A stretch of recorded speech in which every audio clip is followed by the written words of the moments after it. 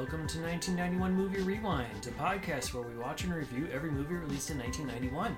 From the all-time greatest classics to the critically panned and everything in between. We will rediscover forgotten fan favorites and uncover hidden gems as we explore the depths of direct-to-video. Join us in our celebration of the fun, unique, and diverse films of this highly underrated year. This week, we watched Curly Sue.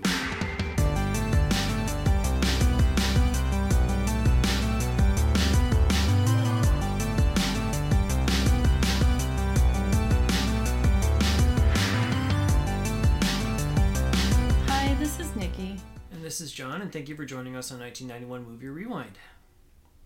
In Curly Sue, homeless man Bill Dancer, played by Jim Belushi, is traveling across the country with his young companion Curly Sue, played by Allison Porter. They occasionally scam people in order to get a free meal by faking car accidents. When they return to one of their marks to try to get more food, Bill ends up getting hit for real, and the Good Samaritan takes them back home. Screenplay by John Hughes, directed by John Hughes, and released on October 25th, 1991. You said you've seen Curly Sue before, right? Yes. This is my first viewing, which is weird. Yeah, I'm confused why. I'm just confused why you haven't seen certain movies. I know, this one seems like it would be. I mean, like I said something last your week. Family would see. Yeah. Like last week, I explained why Dutch probably wasn't on the docket, and it was mostly just because of Ed O'Neill. That's my theory. I don't, no deep analysis or, confirmation from my mom on that. But this one, I mean, it's, a simple family comedy. Yeah. Never saw it. Not that I remember. Maybe we did, but I just blocked the whole thing out of my memory. Sort of like Dutch, I do remember the commercials that featured a lot of the physical comedy in this, because I remember Belushi getting whacked in the side of the head with the board in one of those early scenes, and him flying, because that's sort of like a John Hughes staple, I think, at least in this era. Someone getting hit and flying horizontally in the air and falling on their back. Yeah, from a simple little... Like a little tiny smack. And it happens multiple times in this. The punch sequence. the chain reaction of punches. Everybody's falling and jump falling and all this kind of stuff. So... I probably would have liked it more as a kid than I did now. This is our third John Hughes movie. Yeah, third and last? Third and last. Yeah, he wrote 3, directed 1. This is the last movie he ever directed. Boy, it felt derivative to me. I remember liking this as a kid. But then watching this now, I was like... It's almost like if a clip show were its own movie. Take some of the greatest hits of all kinds of different other John Hughes things. It's like if you've seen... And then put them into new situations and repackage it. Like the commercials. It's like the commercials gives away this entire movie. Yeah. And... I thought there was more, but there was. I was like, really "That's it." A lot to this. I was like, "This is it," and I was like, "I don't hate this movie," but I was like, "Why was I really into this movie when I was younger?" I mean, maybe because it had the little girl who's great, crass and independent. Yeah. I mean, that's one of the appeals of V.R. Wachowski when we watch that is, we have this teenager who doesn't take any shit and is willing to play along and do the work, right? And then even Thora Birch in All I Want for Christmas, right? It's like these, I don't even, what is she, 9 years old, something like that? Yep. And it's like 9-year-olds playing adults, but yeah, but not too adult. Thora Birch, her vocabulary better than what I can speak right now is beyond her years. Yeah. This, she's just more street smart than what her years should be. Right. Because she can't even read in terms of book smarts. She's illiterate. Curly Sue is. But yeah, there's definitely something about that. And also, I mean, keep in mind that Curly Sue is basically the age that we would have been when we watched this. Right? Like, yeah, I mean, that's... So I mean, I was you like would have had that more... 10, 11 watching this, and I was like, yeah, I like this movie. It's a lot easier to identify somebody who looks like you at the time. Yeah. But now, yeah, I think also just seeing Dutch and... Then this afterwards. Yeah, it's really obvious to see how he just recycles a lot of the same material. Right. Over and over again. I don't know if he should have been the one to direct it. I think he was going to direct Dutch, but then decided to do this one instead. This made a lot more money. Yeah, I mean, this... I'm confused why... I even read... I didn't fully read. I just, like, skim Roger Ebert's, reviews of these movies. He gave Dutch 1.5 stars, and then he gives Curly Sue 3. Huh. And he's saying Curly Sue is, like, very lighthearted family comedy for, whatever. And then his criticisms of Dutch was just him saying, like, John Hughes is using the same script over and over again, and this is like Planes, Trains, and Automobiles, but with a kid. That's pretty much... But, I mean... But this is... Why even... This is also... This is Home Alone mixed with Dutch. Yeah. I was like, why didn't you give the same criticism? With a little bit of Ferris Bueller mixed in a sense, too. Right, yeah. A little bit of Uncle Buck. That wasn't later, was it? Was Uncle Buck later than this? No. I can't remember anymore. So... Uncle Buck's 80s. Okay, that's what I thought. It was like 88, 89. That's why I was confused with Roger Ebert's thoughts. Yeah, I mean, and I think Dutch just has a better message while hitting a lot of the same type of points. I mean, there's a little bit of the class stuff here, too, right? Because you have these homeless people who are doing everything they can to survive, and they're preying on the wealthy because, distribution of wealth, I guess. But they don't take more than what they need. They're not being greedy. They're not stealing wallets, even though Curly Sue wants to. Mm-hmm. Bill says, that's not what we do. We don't break those laws. We only break the dumb ones. So... And that's basically just so we can get food and survive. So it's a little bit more obvious. It's a little bit more heavy-handed here, the class stuff. But obviously you also have Doris/Gray. She's credited as Gray Ellison, but they refer to her as Doris a couple times, and I don't know. I don't know if that's whatever. She has two different names that she's referred to, Gray and Doris, played by Kelly Lynch.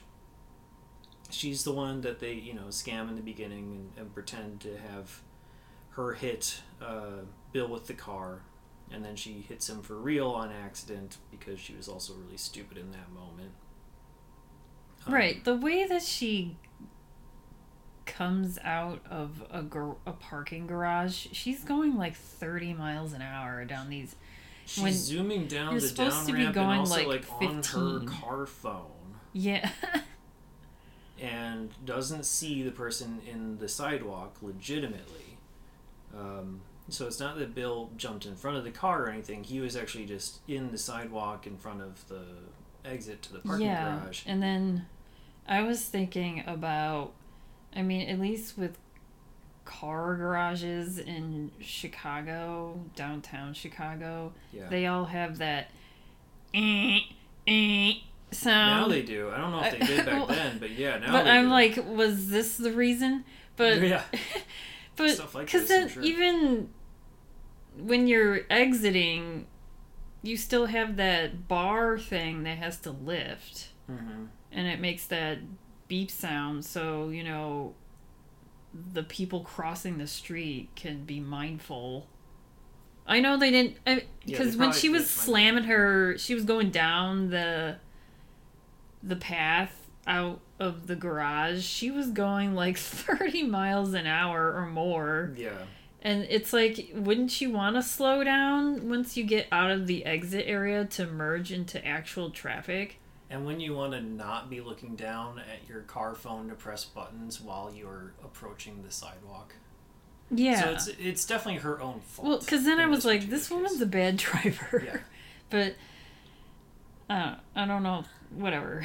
we're like criticizing whatever, like yeah, a driver. But aside from that, she's the nice rich person. Everyone Yeah, else she's in got- the high society that's she's surrounding her is the Got a snobby, heart of gold, snooty or whatever. Yeah. jerk, including her controlling boyfriend Walker, who we've seen before.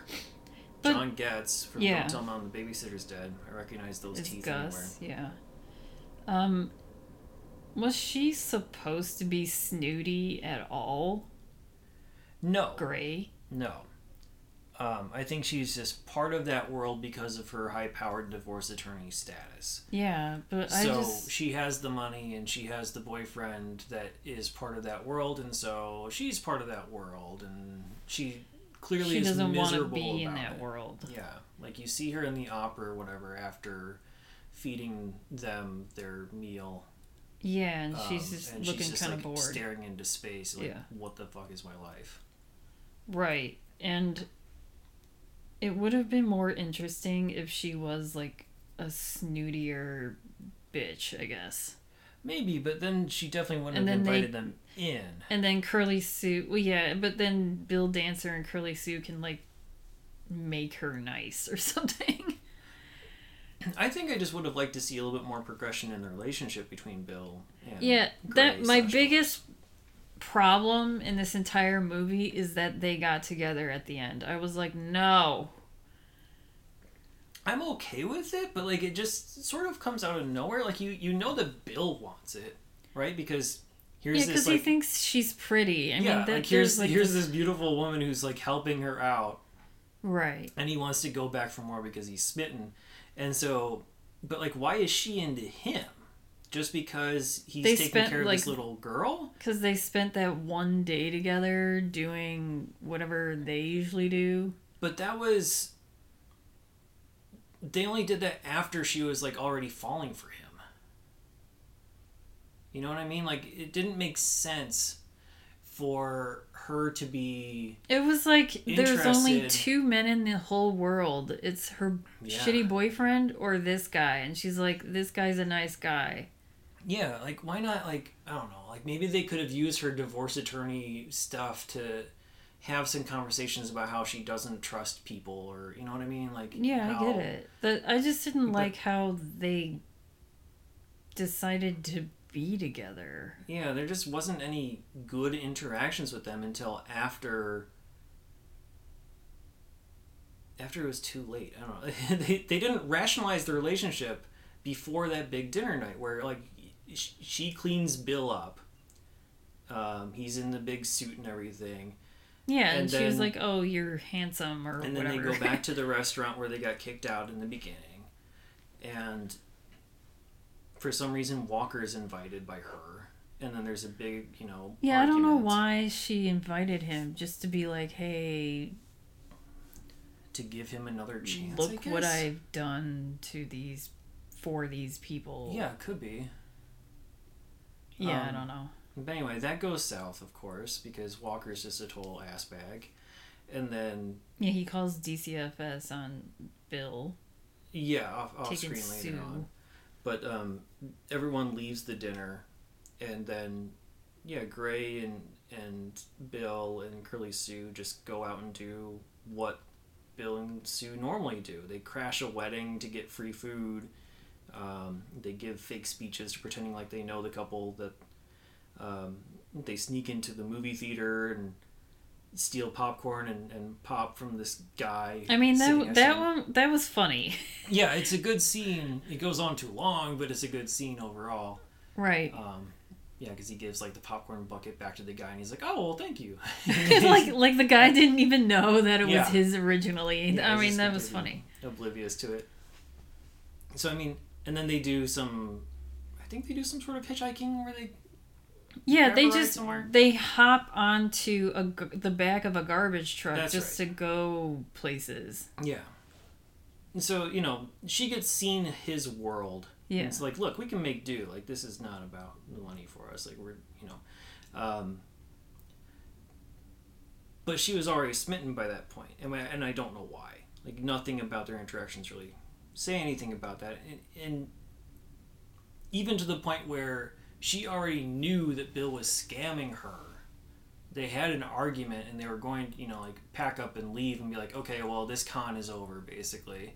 Mm-hmm. And she convinces him to stay because she likes him so much, basically. Well, and likes Curly Sue probably more, but also definitely likes him. I'm like, why? Where is this coming from? And they don't have enough of those conversations. I think she likes him because she's falling more in love with Curly Sue.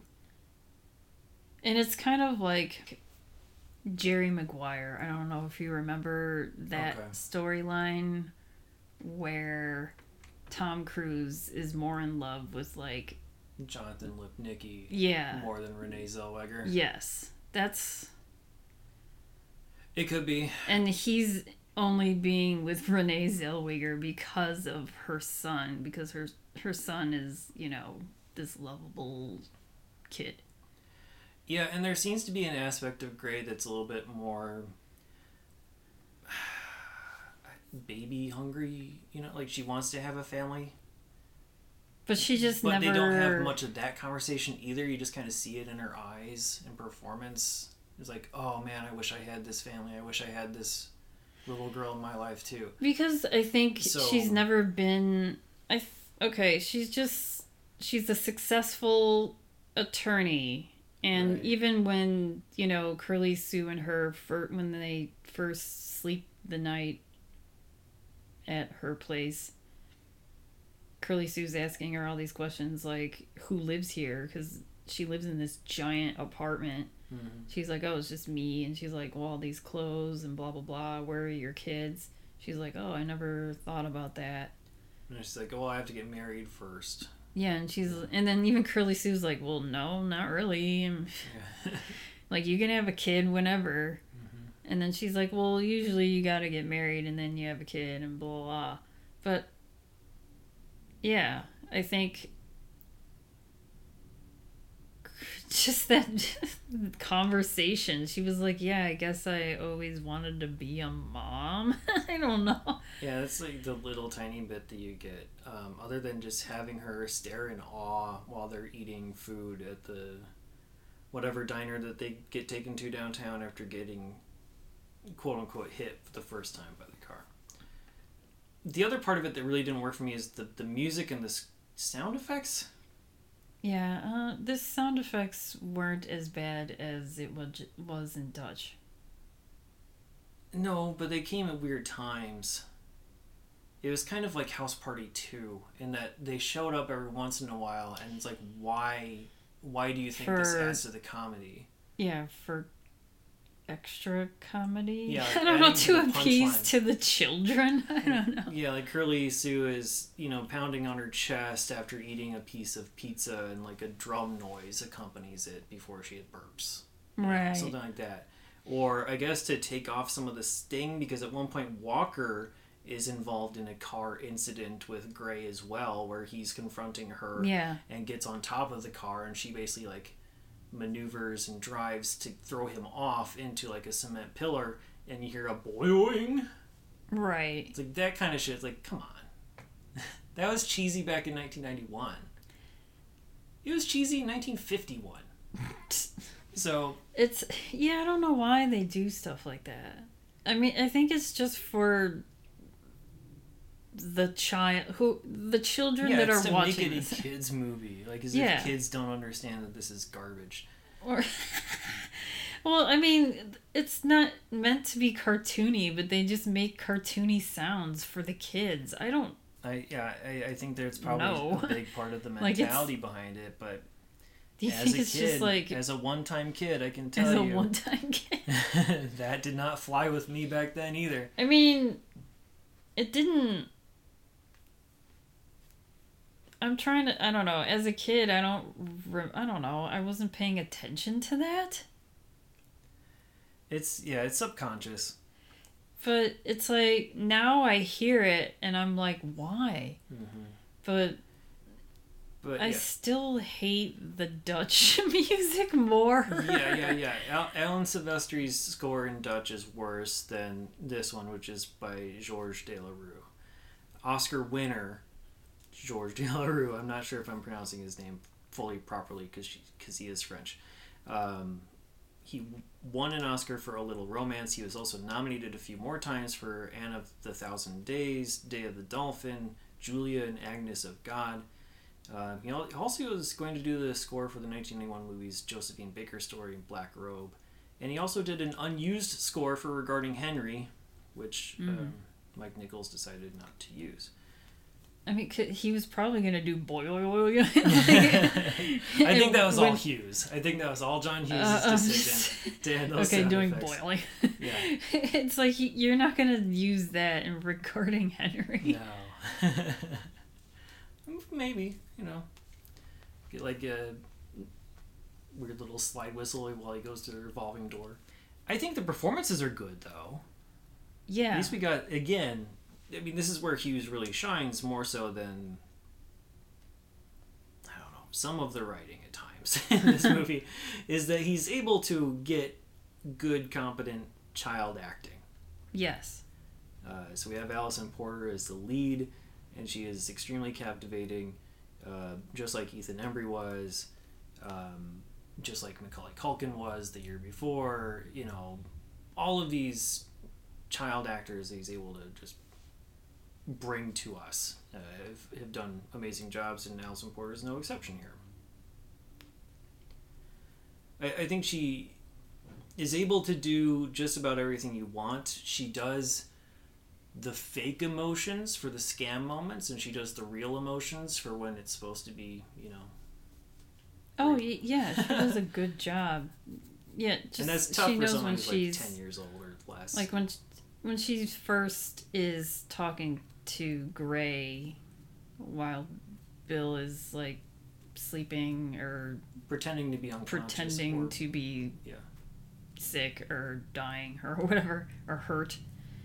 And she's doing this fake crying, and then when Gray leaves, she gets louder. She's like, making it sound as if she's having a mental breakdown because her father is dying. Yeah.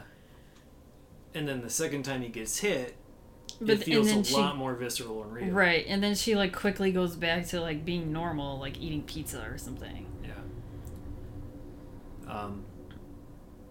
And then Jim Belushi as well, I think is good in this. I honestly don't really subscribe to the Jim Belushi hate that a lot of people seem to. I don't know, they see him as like a joke. Why? Oh, because he's riding the coattails of his brother or something? I think so. I think that's really what it is. But I mean, he had his own comedic stuff going on at the same time. Sure, he wasn't on SNL then because he was the younger brother. But I mean, he eventually got on SNL and actually had an Emmy nomination for writing one of those seasons that he was on. But he was in Second City in the 70s while his brother was on SNL, and he did other stuff as well. He was doing Chicago stage productions and doing his thing. I mean, I think it's just because he's not as much of a bad boy, he doesn't have the mystique and the drugs and the crazy partiness that John did. And so he's doing more family-friendly stuff. He's had, because he lived, had the ability to take his career into all kinds of different directions.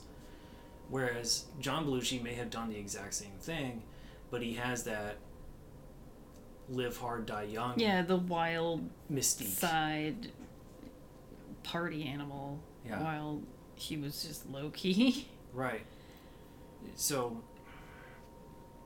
Okay. Yeah, you can make fun of him for doing K9 and K911 or stuff like that. Right, or I don't know, making fun of that he had his own show. Yeah, which just I've like never even watched. So no, I I don't never know. saw it either. According to Jim, lasted almost 200 episodes. So but it was yeah, super I mean, popular. But yeah, I mean, he never did anything like avant-garde or super risky. But not everyone has to. I think he just had a good, solid career, and I think he was good and charismatic in this role. right. I feel like this is the only. I know he's been in other movies that I've watched. Mm-hmm. He's been maybe like Mr. Destiny. But I'm trying Taking to think Care of of other. Business, Yeah, I know. Red I'm Heat. trying to think of other movies where I was like, okay, he's great. I don't know. Yeah, you know? he's never great. Yeah, I'm sure I'll he's say just that. like just there, but he's not bad. He's just there. Yeah, he's a good, serviceable leading. I think the man last- for certain comedies. I'm trying to think of like I don't know who to compare him to, you know? Like a Tom Arnold, probably these days. I guess so. I don't know. Yeah. But like back then, it would be like a Tom Hanks was doing a lot of those comedies, like The Burbs and Joe versus the Volcano. And then you had Billy Crystal doing some of those things, like Mr. Saturday Night, and then you have Mr. Destiny for Jim Belushi. You know what I mean? Like it's that type of stuff. He is also in 2 more 1991 movies, Only the Lonely and Diary of a Hitman, and he was also in 1991's MC Hammer music video for Too Legit to Quit. So. Oh, does he do the 2L to quit motion? He might. I forget. You might want to look up what his credit was. He has like a credited role as like an accountant or something like that. Oh, okay. Like he's part of like the skit part. Oh, all right. I thought But it he was might like near also the do that. end where people are doing that, Yeah, the like 2L the 300 celebrities in a row doing the hand signal thing. Yeah. And he was just did you one have of people them. going around your school doing that to each other? Yeah. Yeah. Well, there was people going around trying to do the Vanilla Ice, like the V with. Oh, That was always hard to do. Because you had to put down your pinky finger and your pointer finger, and then make the V. Okay. And that was. I remember kids trying to do that, and it was so hard. That I don't remember as much, but the Too Legit to Quit stuff. Yeah, was I remember the 2 Legit. happening in the hallways of Yeah. elementary school. Okay, well, I will say that this movie made me, I think when I was younger, it made me love the city of Chicago, and it glamorizes the city so much, because when I was like 9, 10, 11, my dream was to live in a house / apartment, like just like Kelly Lynch's. Sure. Like, when I was young, I was like, I want her house. It's a big apartment. And it's just fancy seeing looking. them just in, it's most of the locations are like downtown, and just seeing like I kind of just miss like all the old dinery type places that are just not around anymore. Yeah, like the one near the Clark and Lake Station. Yeah, that's got Ronnie's, I think. Ronnie's. Ronnie's is gone. Which when they were eating at that Rockefeller's place, That's I was basically exactly like Ronnie's. yeah, and there was a Rockefeller's House of Beef, but Oh, okay. I mean that So they must have just shut there. closed a really long time ago. But the movie theater they sneak into is the Music Box, which is an iconic theater in Chicago that is still operational. Yes. And it really does make you want to just go back there. Yeah, I mean, the city isn't as much of a character as it is in some of the other Hughes' movies. Obviously, it's a set piece because that is always something in a John Hughes movie. Chicago is, a central location or the central destination. Mm-hmm. But I think like something like V.R. Warshawski, I think also made the city a character a bit more than this movie. But I'm with you. It's weird, again, recurring themes in John Hughes movies, just the random blatant physical violence that just comes out of nowhere and is completely unpunished is kind of weird to see now. Right. So, I mean, I kind of understand it when Walter comes into Gray's house. Gray's door is locked because she's protecting herself against Bill, who's in the other room, and they don't know each other, and whatever. And so Gray Walker. I keep calling him Walter because Walker is an unusual first name. I mean, Gray is also... Yeah. I mean, I like the name choices for these two people, though. Gray and Walker. But Doris. Right? Yeah, whatever. But yeah, he comes in, he gets into bed with... Yeah, that was which very... he thinks is empty, but Curly Sue is there, and she screams and punches him in the face. That sets off a chain reaction of... punches. He runs out into the hallway, and so does Bill. Bill screams, and Walker punches Bill in the face, and then Gray comes out and she screams, and she also punches Walker in the face, and everybody's down on the ground. It's supposed to be comedic. It's not that funny. It's kind of like no, expected. it was like... It was making me uncomfortable because showing Walker getting ready to go, like, put on pajamas and getting ready to bed and going in this bed with a little girl, I was like, I'm scared. Yeah, but he didn't know that there was yeah, I anybody know in he there, didn't at know least. she was in there, but wouldn't she, like, wouldn't Gray...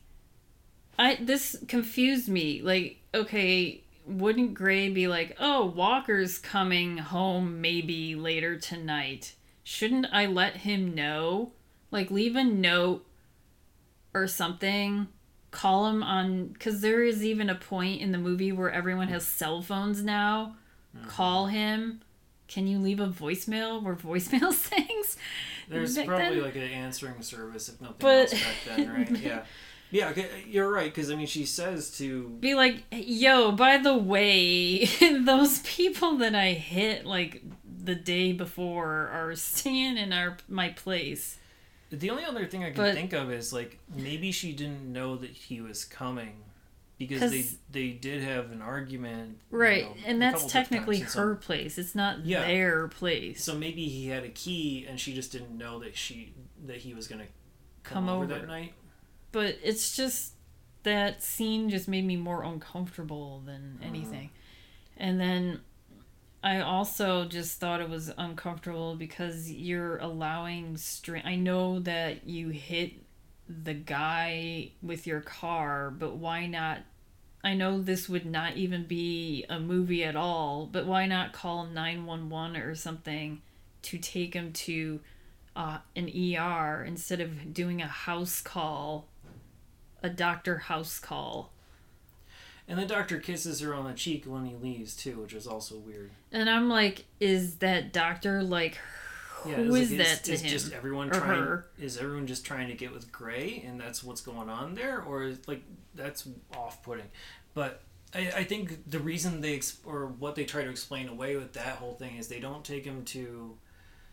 Because she doesn't want to... Because she doesn't want to ruin her reputation and standing within the community and blah, blah, blah, blah, blah. Yeah, because meanwhile, she's in this high-profile divorce case. Yeah, she's working with the wife of a politician who wants to divorce, and she has a lot of dirt on this politician, and so, again, she doesn't want to get things muddied up for that. So, try to keep her own nose clean. Right. To protect this case that we hear way too much about, and it doesn't really matter at all. Yeah. I mean, it's used as leverage / blackmail at one point to try to get the whole DCFS stuff resolved.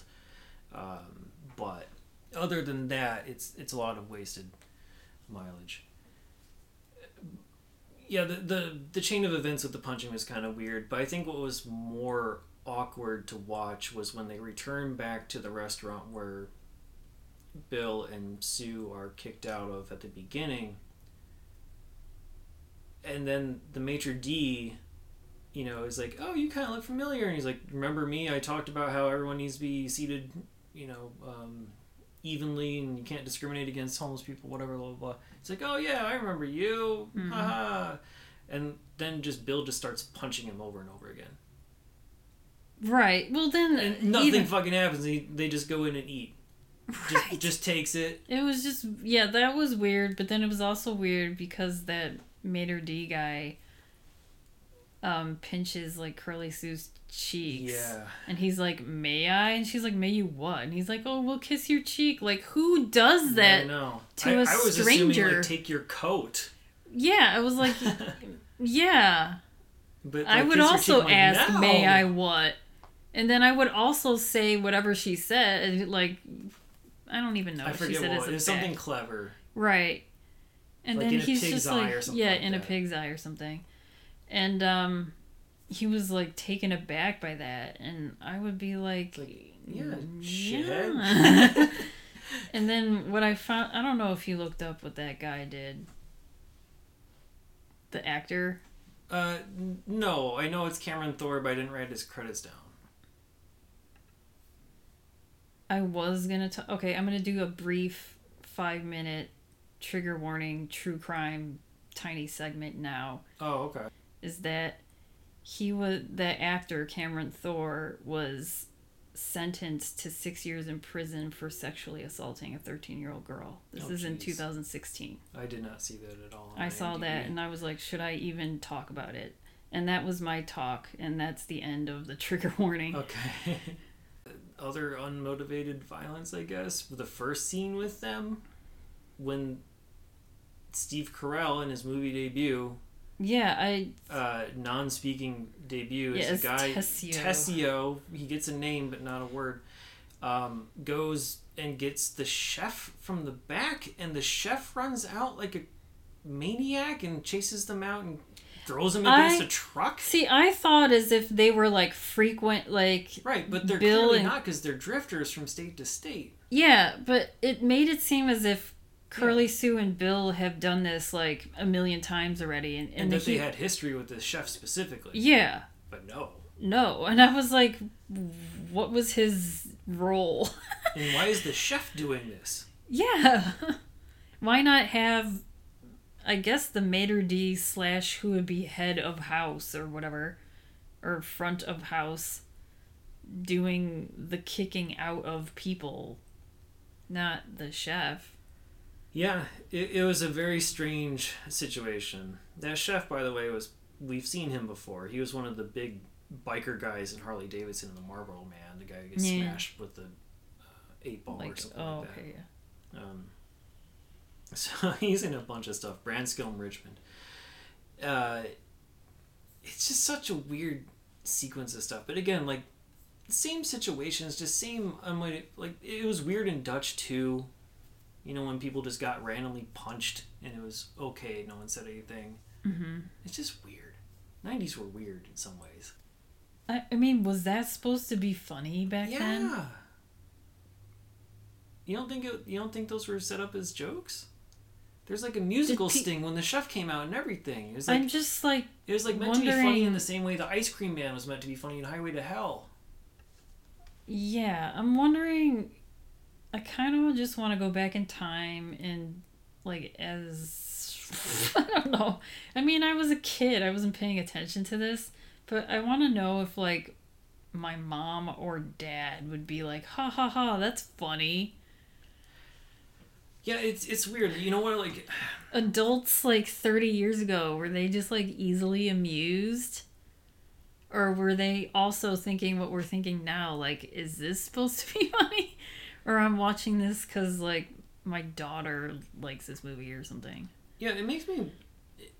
all these Hughes movies make me question how much some of his older stuff holds up. You know, it makes me second-guess things a little bit. Like, Home Alone. I haven't seen Home Alone in a long time. But it has a lot of that weird Pratt-Falk and cartoony violence. And I think it's because it really leans into cartoon violence, like a Tom and Jerry thing, that it probably works better. This just seems out of place because it's mostly realistic with a couple flashes of cartoon. Right. The only movie of his that I know by heart and I watch frequently is Pretty in Pink, and that's just because it's one of my favorite movies. But that's not... But he didn't direct it. No. But that movie doesn't have any comedy, really. I mean, like the Ducky. That's 16 Candles. Oh, that's 16 Candles. Pretty in Pink is like, you got Ducky. Ducky, I think, is supposed to be comedic, but I mean, honestly, watching that, like, Ducky's a stalker, and that part's disturbing to me. Like, he literally stalks Molly Ringwald's character. But, and that's supposed to be endearing. So, you know what I mean? Like, that's... So you're, like, you want to go back... I know even just the Long Duck Dong character in itself is wrong in 16 Candles. I mean, okay, Ferris Bueller, I think, we watched that a couple years back as one of, like, our Netflix pandemic watch parties, and that was fine. Yes. It did have some of the... I mean, but it made sense when Jennifer Grey punched the principal... because he was literally intruding into their house. The intrusions, whatever. Anyway, we're kind of getting off of a tangent, but I think the main thing is, like, all of these movies have some weirdness to them that probably were not seen as weird in 1991, but now come across as... So it's that kind of thing. Like, it's not intentionally malicious or weird. It's just, looking back on it, it just seems, like, antiquated. Right. I mean, they would, like, these movies wouldn't fly not today. Not without some regards to some of these movies situations. He did. Yeah. Yeah, you couldn't have him punching the maitre d' over and over again for no reason and have nothing come of it. Right. He didn't even, like, the maitre d' just took it. Yeah, and then... Like, haha, okay, right this way, sir. And didn't even... That was the end of that. Mm-hmm. So, yeah. Anyway, long story short, this is a... It was an interesting movie with good characters, but not great situations for those characters. I think that's probably the best way I can describe it. There's stereotypes galore, good actors, but underwhelming when all is said and done. And then you got the semi-bloopers in the credits with the Ringo Starr song, which is not very good. I don't like that song. Right. I don't think Ringo should be a singer. I mean, I do. When the song was playing, I was like, "Oh, this sounds like Ringo Starr," and it was because he has a very distinct voice, and yeah, I mean, sure, he does like sing talking. Yep. Because I'm thinking of like Octopus's Garden. And that's like sing-talking. Yeah, he's not a trained singer. I mean, he's a drummer, and that's it. The story... So, we find out that Curly Sue isn't exactly the daughter of Bill. It's like, they kind of just like gloss over this thing where he's like, oh yeah, I met her mom, and she just, left? Died. She's buried in Florida. Oh, she's buried in Florida. So, at one point... Because there's a point, like... Okay, so at the very beginning of the movie, it's like showing Curly Sue as a baby growing up to, like, what she is now. Yeah, they don't really show... Okay. But it's her... And then she gets this ring, and it's her mom's ring given to her by her mom. Yeah. There are a couple of like sweet moments. There are a couple of good, sweet callback pieces of conversation in there, but the opening montage, it's no Up, but it's trying to be something like Up, I think, right? So it's where it's like this big montage of rifling through this big bag of trinkets and old baby toys and children's toys. And, dirty hands are rifling through it and everything. And then you have it cut in between with sepia footage of Belushi with this baby and a toddler hitchhiking and stuff like that. But at one point, they're in a house. Like, they're in a room with a cradle and a crib and all this That's kind of stuff. Why I was but they don't explain what happened to make them homeless ever. Yeah, and then... That's why I was like, did the mom leave them? But if he says that she died, so she died and then he was like, okay, I'm homeless now? I don't know. And they came all the way from Florida to Chicago? Like, why not just stay in Florida? they have to leave when the con no longer works. And also, unless people are coming after him because he's technically not her father. Well, that's the fear, right? Like that's Right. why she's not in school. That's why they don't stay in one spot for too long. Is because they rely on each other. They love each other. Yeah. But they are not legal guardian. They're Yeah, he's not father her daughter. Yeah. And so if they were to try to do anything like that or get the attention and stay too long, then something like what Walker did. Yeah, she would be them, taken away. And DCFS comes in and gets taken away. So, their ultimate destination was not Chicago. Yeah, they're just going. Lingered They're too just long going because he was wherever, wanting whenever. more from this girl, Gray. So, but Like, yeah, that they have the conversation story- with Gray to say, yeah, oh yeah, she's buried in Florida. Do you want to know the rest of the story? And me, I'm saying yes. Yeah. But we don't get to hear it. Gray says nothing, and they just drop the I subject. just I want to know what made why is he homeless? It's like, give us context. Let Was us it was he laid off or what? Right. But then there's a point in the movie where he's standing in line and he does get a job and he's like, it doesn't pay well, but I have a job. And then Gray's like, oh, I'm happy for you. Mm-hmm. And Curly Sue's pissed because she thinks that's the start of him leaving her. Yeah, because she thinks that he's gonna give her to Gray. Yeah, and also, again, the whole concept of if we stay in one spot too long, we're not going to be together. Yeah. So and him she getting wants a job to is the live start this of it. lifestyle with him because that's all she knows. Mm-hmm. But she ends up with staying with him anyways because Gray and Bill are together and they adopt her legally. The end. She goes to school. And then she goes to school for the very first time, and freeze frame on her smiling before entering the school. Right. Whatever. Anticlimactic, honestly. Yeah, let's get into cast and crew. We've already talked about John Hughes a couple times, so let's skip over him. We talked about Jim Belushi throughout the course of this. Kelly Lynch is Gray Ellison / Doris. Spirit nominated for Drugstore Cowboy, and also The Beans of Egypt, Maine.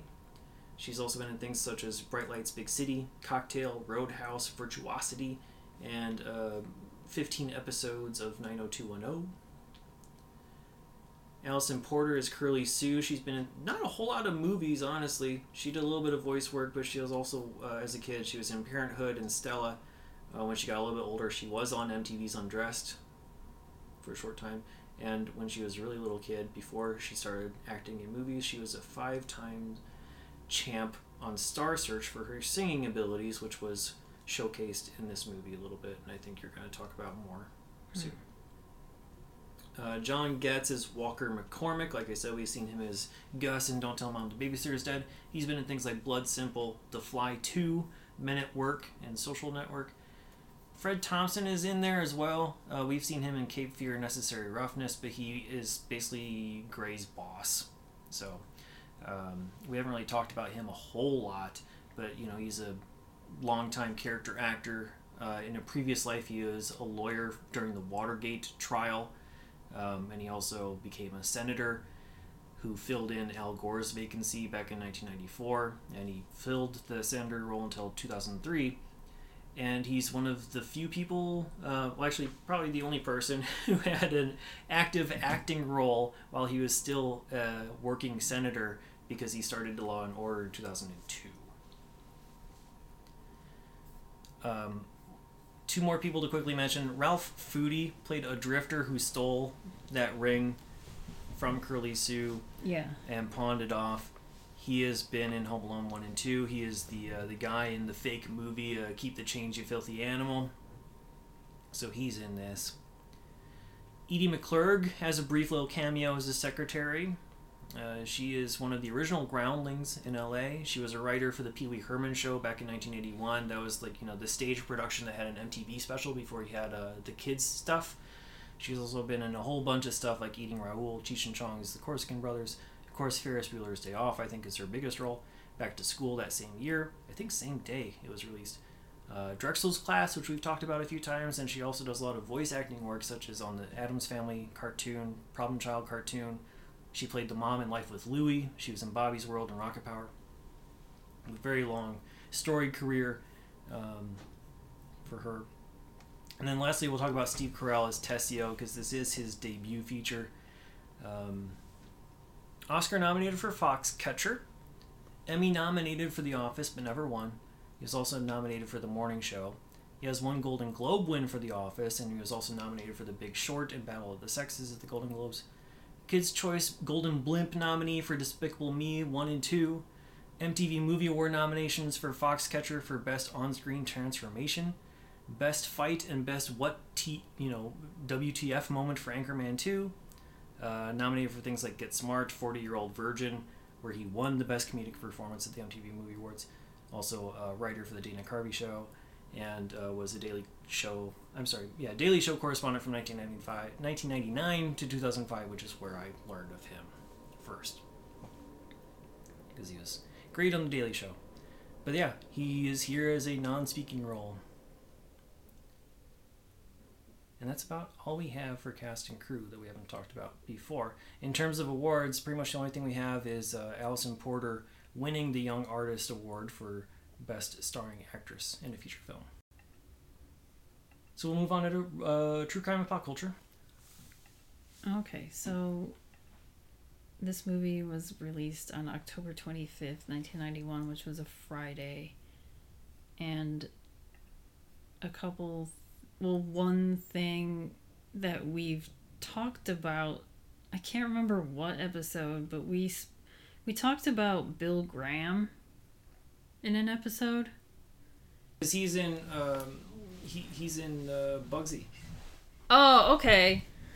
Well, that was like a year and a half ago.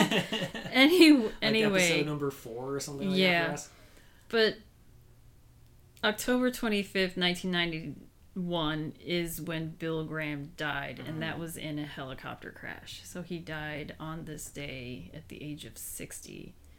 But yeah, I know he's done like a lot of, rock concert promoter, and that's how I knew about the Bill Graham Theater that's in San Francisco. Yeah, he did some acting. He was in Bugsy, and he also had a little small role in The Doors as well, which we have not watched. And then just one thing for TV that I noticed on CBS, there was a Disney World's 20th anniversary special. It was a 1-hour special, and I found it on YouTube, and it includes commercials. Ooh. I just skimmed through it, but it looked interesting. And it's just like, it was just, I don't even know who it was hosted by. It was some guy, I don't know if he even worked for Disney World or what. But it's just, there was little skits in between, and they had performances by Garth Brooks. They had Angela Lansbury. She was singing Beauty and the Beast, and I started crying because I was like, she's not here anymore. Yeah, she just recently passed. And I was like, ugh.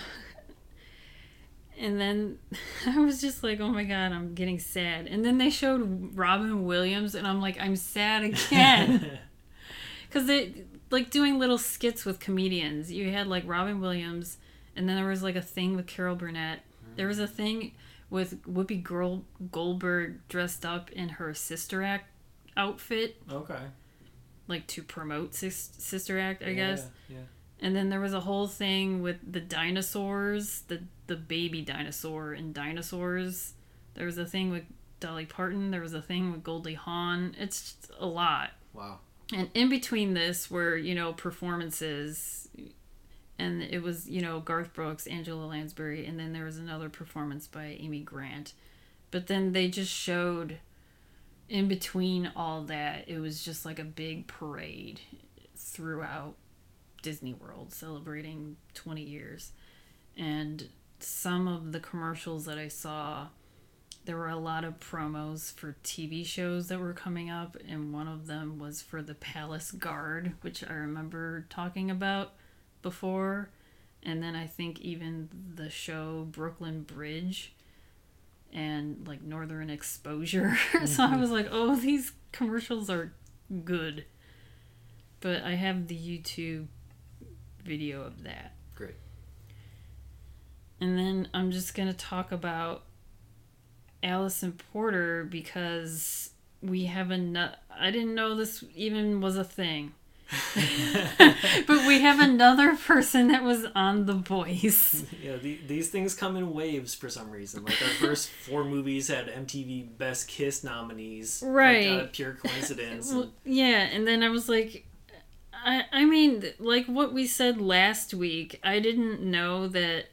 I don't know the rules for The Voice, so I guess. Yeah. Must not be purely amateur. Yeah. Yeah, I just... Maybe just nobody who has an active recording deal or something. Yeah, I guess so. Because I was obsessed with American Idol when it was on, and then these were like actual, like they're like, I don't want to say kids, but yeah, it's like a lot of teens, people in their early 20s trying to get a singing career. And then those people, at least like the first few, like 10 years, those people are still famous now. You've got like, Kelly Clarkson or Jennifer Hudson, and you have like Adam Lambert who's with Queen. It's just like I've never heard of any of these people from The Voice doing anything. But yeah, I don't pay attention to it, so I don't know. Yeah, that's true, because, they don't, for whatever reason, the winners of The Voice is not as big of a deal as like American Idol was. Yeah, like I could not tell you the name of a single The Voice winner, because I don't think it's like promoted in that same way. Except for Allison Porter, because she did win this year. Okay. But the same thing with like America's Got Talent. Like I don't know who won any of those years. I think that JoJo Siwa or something like that, she might have won, but she was like on Dance Moms or something like that. Yeah, she was on that too, dance. So, Yeah, she was on that. I don't know. Like, yeah. Anyway. Whatever. So, but the winner of The Voice gets $100,000 and then a record deal with Universal. Okay. And she did. Allison Porter won for this year. This was season 10 of The Voice. She did. Her blind audition was the song Blue Bayou by Roy Orbison, and all 4 of the coaches turned around. She picked Christina Aguilera as her coach, and I guess this season was also the first season where a female coach won with a female contestant. I guess when I looked it up, Blake Shelton is the one that always wins. But yeah, Allison Porter won that year. That was in 2016. And then I just looked up what she's been up to since then. But now I follow her on Instagram. I found her Instagram. She does vocal coaching now. But I don't see, like, she has a lot of songs that were released, but it's like the songs that she sang on The Voice. Oh, just the covers? Yeah, the covers that she's done. And I don't see, and she has like a few albums, but she had a couple albums even before auditioning on The Voice. Okay. One was in 2009. That was like her debut. And then her second album was in 2014. And then she has a third one that was 2019. But she has like, I don't know, a small music career, I guess. But she does vocal coaching from what I've seen on her Instagram. And she's like an influencer now. She does like this mommy blog thing because she's a mom of 3 now. She does this stuff for like her kids and stuff like that. But very similar to E.G. Daily in a way. Yeah. But she did sing in the movie, and she's a good singer when she was a child, so yeah. And 5-time Champ on Star Search. Yeah, Star Search. I miss Star Search. That was fun to watch back in the day. So we'll move on to rankings and ratings. Yeah. Okay. So where on your 1 to 5 star scale are you going to put Curly Sue? I'm gonna give this a 2. Okay. Because I thought I was gonna give this a 3, but after watching Dutch, I was like, I like Dutch more. Dutch is better. Dutch is better. And I'm like, justice for Dutch. I don't know. Like, of the 3, like, even, like, between, like, career opportunities and Dutch and Curly Sue, I still think Dutch is the best of the 3. Yeah. And it did the worst. It did the worst, yeah. Which is, like, mind-boggling to me. But I guess people were just mad that it was another Planes, Trains, and Automobiles. I mean, Ebert was. Yeah, maybe people just saw it as derivative. Again, it had sort of like a weird release window for a holiday movie. Right. And then this has the cute little girl who's like a little stinker, so it's kind of like the Home Alone appeal too. Yeah, so... they're like, oh, we love her, and that's about it. So anyway, on my 0 to 4 star scale, I'm going to give it a 1.5. I think it's just way too derivative. Virtually everything we've seen in this movie, we've seen in other John Hughes movies. So, every movie's worth watching once. Would you watch this again? I guess so. I don't know.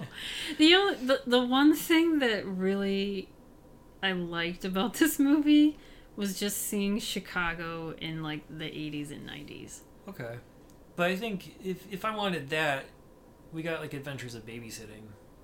Yeah. You know, you got other movies that can do some of that. You got Ferris Bueller if you want a better Hughes movie that talks about Chicago and shows Chicago. I think also I really wanted to live in that apartment that Gray lived in. That was, I don't know, when I was younger, I even told my mom I want to live in the Gold Coast. My mom's like, okay, good luck. Like to like 11-year-olds. And yeah. Never too late to dream. I don't think I'm going to watch this again. I think there's way too many Hughes movies that I'd rather watch again first. One part in the movie that I found extremely funny is mainly because when I was her age was when they did the whole montage of her putting on like dresses and shit. Like fancy girl clothes. Yeah. And she's like rolling around saying, what are these? Like looking at her tights. She's like, are these pants or what? Yeah. And she's rolling around like itching and squirming. I was literally like that as a child. I don't know. And I still found that hilarious. Yeah, there's some good scenes. There's some good moments. I don't like the shopping montage that goes on before that, where it's just like Gray and her assistant like buying out all of Marshall Fields. These random store clerks like doing a model show for them. Like, that was stupid. But anyway, if you out there want to watch Curly Sue, as of this recording in November 2022, it's available as a digital rental, VHS or DVD. As always, check your local listings. As for us, you can listen to us on all of your major podcasting platforms. Please remember to rate, review, subscribe, and tell your friends. You can email us at 1991movierewind@gmail.com. Follow us on Twitter, Instagram, Letterboxd, and YouTube. Just search 1991 Movie Rewind or go to 1991movierewind.com for the full list of movies along with show notes and more. Next week, we're going to watch My Girl. It's available as a digital rental, VHS, or DVD. We will see you then. Thanks. Sort of pause there.